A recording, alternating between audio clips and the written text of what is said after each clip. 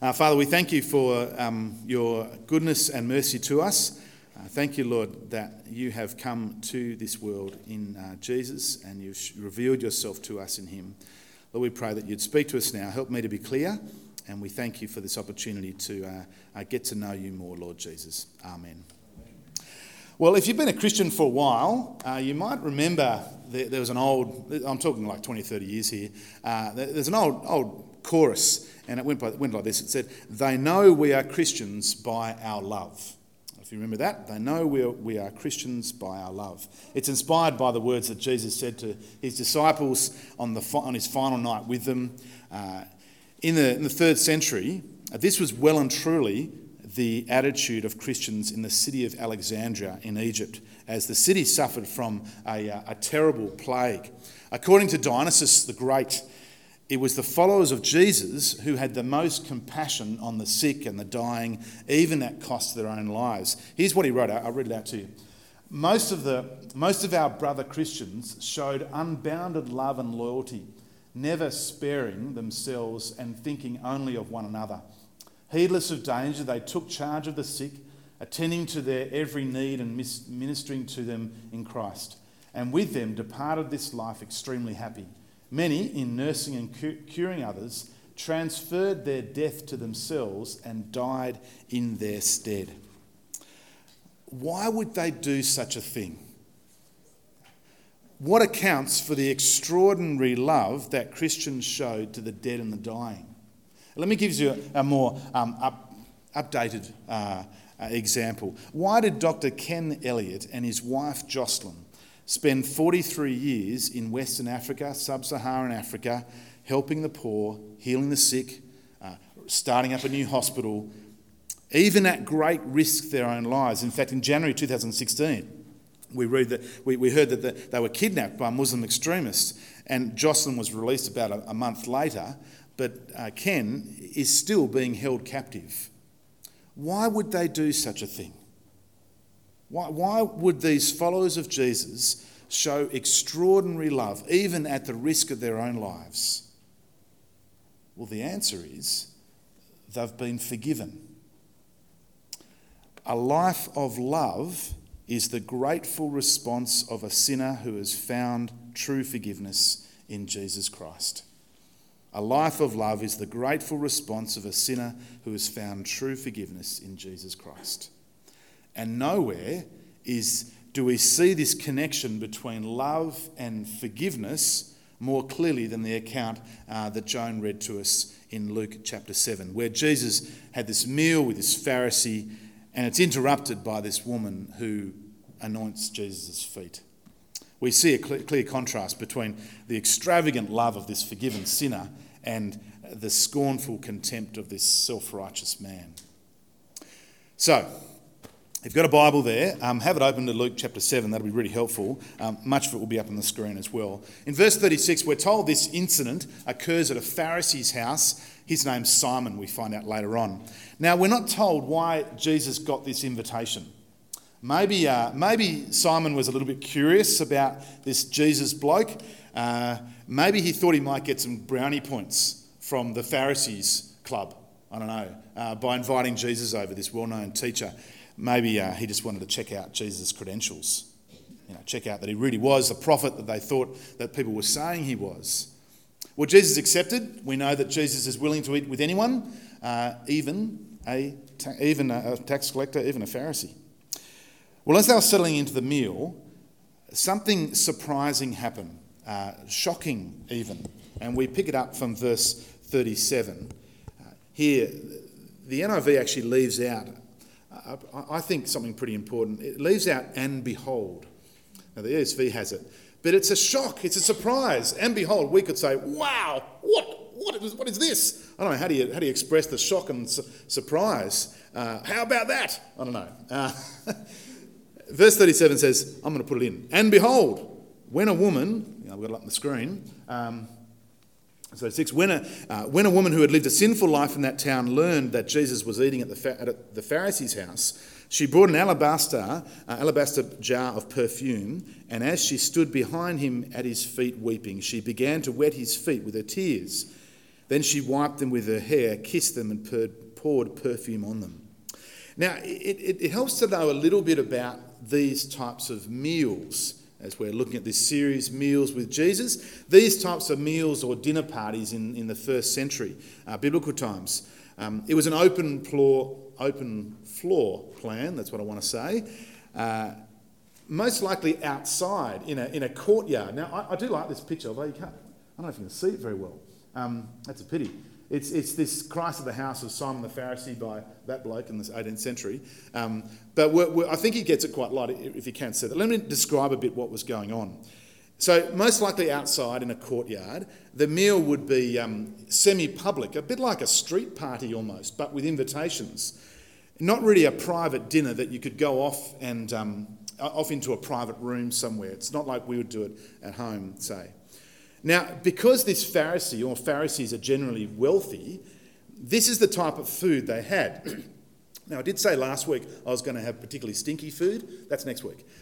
This one's okay, but I wouldn't go and taste this afterwards. It's been sitting there for about 2 hours and the chicken's not so good anymore. And wine, children, stay away. But if you want some wine at this hour in the morning, well, you probably shouldn't. So this is the sort of thing. So there's some tahini here, something like that they'd put on bread and meat. Chicken, well, I actually wanted to get some goat, but goat's really hard to find in Robertson on a Saturday afternoon, unless I found a real goat, and then that would cause problems with the law. But so I wanted some goat, goats or chicken. Meat's expensive, wealthy house, so on. Cucumber, some tomatoes, some olives, that sort of thing, some flatbread. So that's the type of meal, and of course some wine.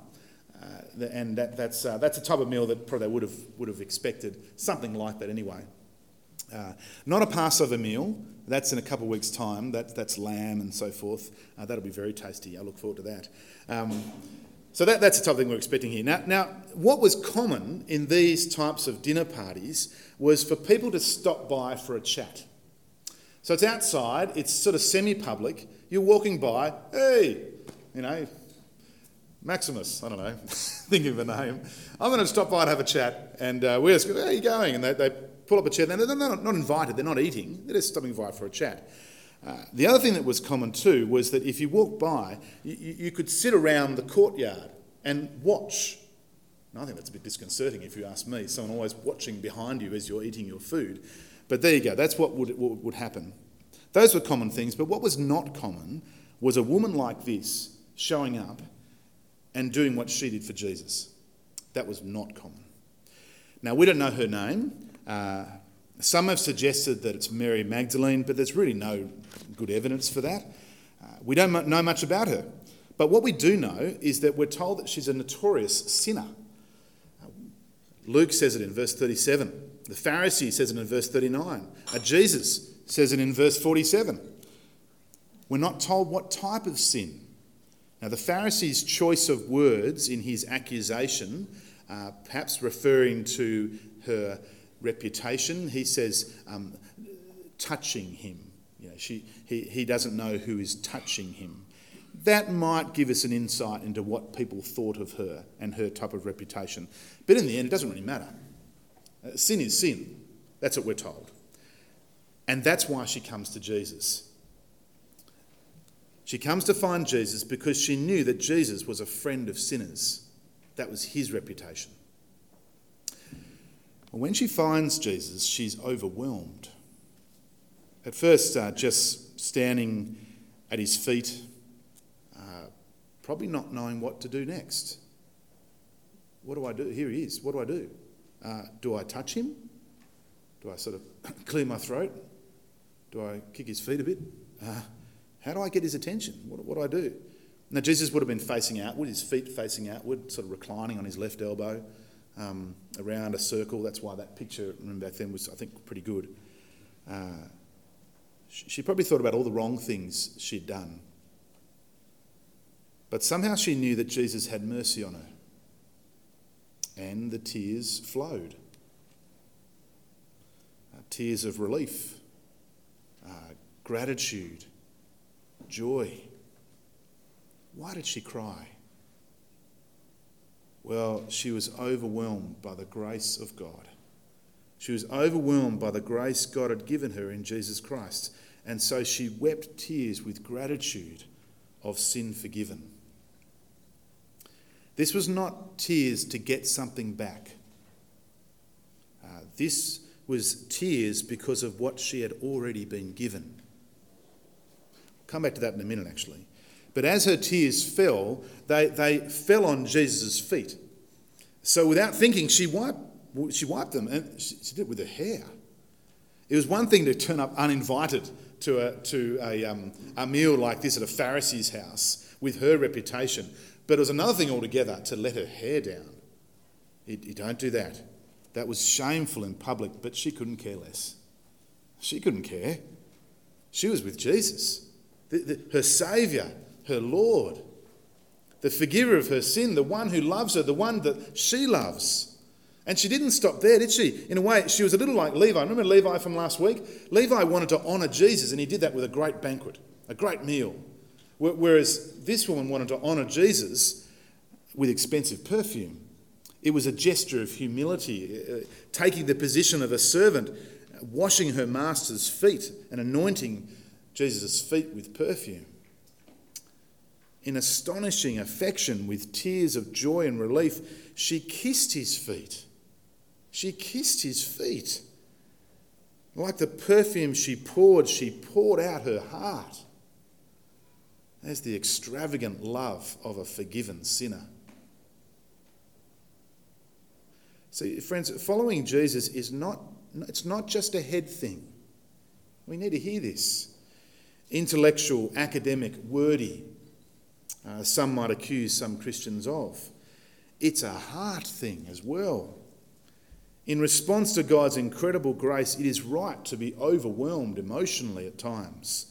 Our hearts filled with thanks. How could God forgive me? A sinner such as me. A wretched sinner I am. I'm speaking for myself here. How could he do that? Just incredible. But we need to get the order right. See, this emotion stems from what we know. What we know, God's forgiveness, the assurance of salvation, ransomed, healed, restored, forgiven, to quote a wonderful old hymn. That what we know then fuels our hearts. It fuels our emotions. It fuels what we feel, just like it did with this woman. Well, what about this Pharisee then? Simon, in verse 39. This Pharisee's response is in direct contrast with the woman, isn't it? He's offended by the woman, what she's doing. He's embarrassed by her outward display of emotion. He's judgmental. He was righteous. They were the sinners. He looked down with scorn and contempt on this woman and anyone like her. So verse 39, when the Pharisee who had invited him saw this, he said to himself, if this man were a prophet, he would know who is touching him and what kind of woman she is, that she is a sinner.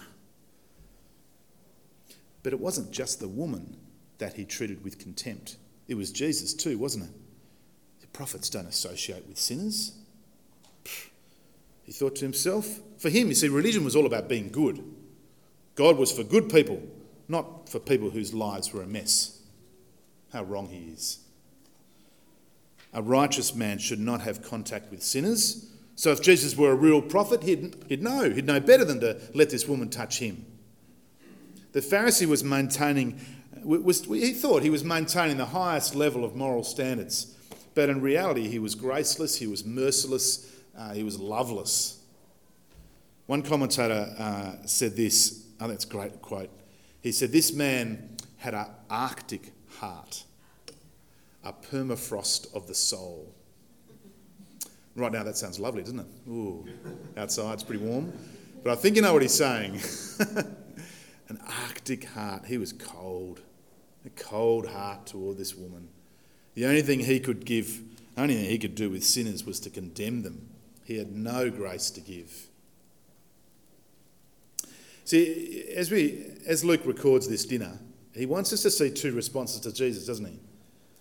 two contrasting attitudes to sin and grace, two contrasting people. There's the Pharisee of high social position, and there's the woman who's an outcast. There's the Pharisee who's the host and the uninvited guest. There's the one who's angry, the Pharisee, and there's the woman who's overwhelmed and overcome with joy. The Pharisee's still evaluating Jesus, and then there's the woman who's decided to trust in Jesus and give her entire life. But here's the fundamental contrast. Here's the fundamental difference between the two of them.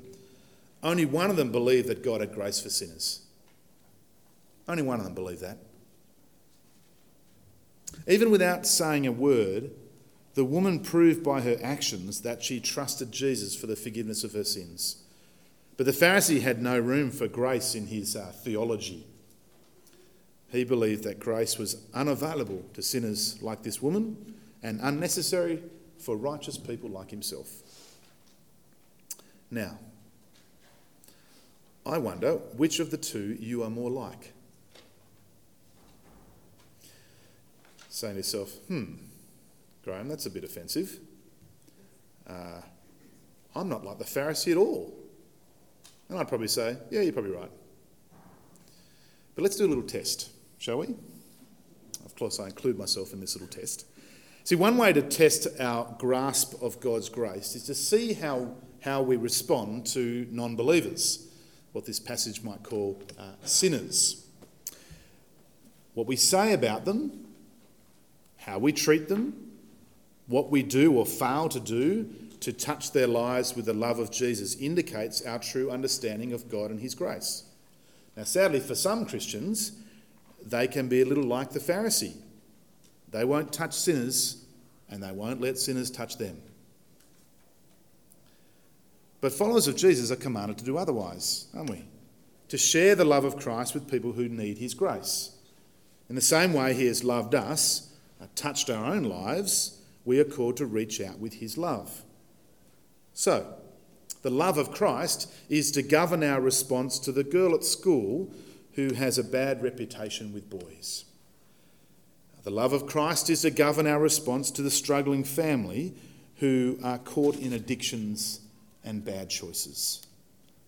The love of Christ is to govern our response to the openly gay couple, to the family member who scorns the gospel, to the homeless, to the wife who's been abused, to the refugee, the outcast. The love of Christ compels the Christian to build relationship with sinners, to love them. So, do you see what makes the difference? Why she loved and he didn't? You starting to see that? I hope you are. Jesus wanted Simon to understand it as well. So in verse 40, Jesus answered him, Simon, I have something to tell you. Tell me, teacher, he said. Now this says Simon's going, yes, good. About time we can prove that he is a prophet like everyone says. I'm all ears. Jesus says, well, two men owed money to a certain moneylender. One owed him 500 denarii and the other 50. Neither of them had the money to pay him back, so he cancelled the debts of both. Now which of them will love him more? Simon replied, and I think rather cautiously, because it's a fairly straightforward question. He says, I suppose the one who had the bigger debt cancelled. And Jesus says, you've judged correctly. Probably Simon goes, phew, all right. Then, now he applies the parable, verse 44. He turned toward the woman and said to Simon, do you see this woman? Now, of course, Simon saw the woman. It's right there in front. But he wanted Simon to see this woman the way God sees her, not the way she used to be. Jesus wanted Simon to look at himself too. So, he says, I came into your house. You did not give me any water for my feet, but she wet my feet with her tears and wiped them with her hair. You did not give me a kiss, but this woman from the time I entered has not stopped kissing my feet. You did not put oil on my head, but she poured perfume on my feet. Simon had done nothing for Jesus. In his rudeness and inaction, he showed about as much contempt for Jesus as he did for this woman. Rather than honouring Jesus, Simon treated him with arrogant indifference. Simon may have been religious, but he had no love for Jesus. In contrast, the woman did everything she could for Jesus. No water, but tears to wash his feet. No kiss on the cheek, but instead she kissed his feet and wiped them with her hair. The woman surpassed the Pharisee in every respect. What made the difference? What made the difference? Well, to Jesus, the answer was obvious. She had been forgiven. So verse 47. Therefore I tell you, her many sins have been forgiven, for she loved much. But he who has been forgiven loves little. Forgiven little, loves little. You see, it's the forgiven who make the best lovers. That sounded a bit saucy, didn't it? But I think you know what I mean. The forgiven who make the best lovers. They're the ones who love. The more someone has been forgiven, the more they love. Even Simon admitted that back in verse 43 after Jesus tells the parable, as he answers that question. The woman's love, her extravagant love for Jesus, proved that the great debt of her sin had been forgiven. Her gratitude was proof that she had received God's grace. Let me illustrate this just for a minute. When we say it's raining because the windows are wet, well, that does not mean that the water on the windows is the cause of the rain, does it? Rather, the water on the windows is evidence of the rain. Her love is evidence or proof of God's grace in her life. But reading verse 47, you might think, well, hold on. That might lead us to think that her love was the cause of her forgiveness. For she loved much, it says. Perhaps then love combined with faith, that enables forgiveness. Well, not according to Jesus, no. And not according to the Bible. Jesus is not saying that. For one, the point of the parable and everything else Jesus has said to Simon was that her love was the proof of her prior forgiveness. Her debtor's sin had been paid. In fact, really, if we want to get a little bit technical, the better translation of verse 47 reads, her many sins have been forgiven as her great love has shown. That's a better way to look at that verse. But then why in verse 48, and I think I've got it up on the screen here as well, why in verse 48 did Jesus say your sins are forgiven after all that had gone on? If she's already forgiven, why did Jesus say that? Her actions prove that she was. Why did Jesus say that again? Well, I think there's two reasons, very quickly. To assure the woman that her conversion and forgiveness was real and sure. That's the first reason why I think Jesus says that. It seems sometime previously she had heard Jesus preach and teach. She'd heard the gospel and she'd responded in faith. She'd possibly even met Jesus. Remember, Jesus knew of her. Jesus knew of her many sins. So Jesus probably had met her at some point, at least heard of her in terms of in that town. Maybe they met, maybe she was there and heard Jesus teach on the mountainside when Jesus spoke about building our house on the rock. And that is Jesus himself. Maybe she was there in that crowded room when the friends lowered their paralytic through the roof. And Jesus said to the paralytic, rise up, stand up, take your mat and walk. He healed him and forgave his sin. Maybe that's where they met, who knows. And perhaps she had got close to Jesus to thank him before as they walked through the streets of Capernaum. Who knows? But this opportunity now, this was too good to miss. She couldn't pass this one up. So, your sins are forgiven.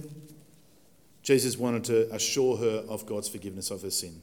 Second, I think Jesus says your sins are forgiven to this woman to show those listening in. And verse 49 refers to a bunch of people sitting around the courtyard watching in, looking at them eat. To show those people, to tell those people who he really is, that he really has the power to forgive sin, that he really had the authority to forgive sins. So, we can be clear that Jesus is not that she is not saved or forgiven because of the love she showed, but by her trust or faith in Jesus. Like we read in the rest of the Bible. Something different going on here. Love comes later as a response to our forgiveness. As Jesus makes clear in verse 50, your faith has saved you. Go in peace. So friends, have your sins been forgiven through faith in Jesus Christ? If not, you're not sure, well, come to Jesus today. Come to him today. Come to the one whose arms are wide open and who wants to forgive.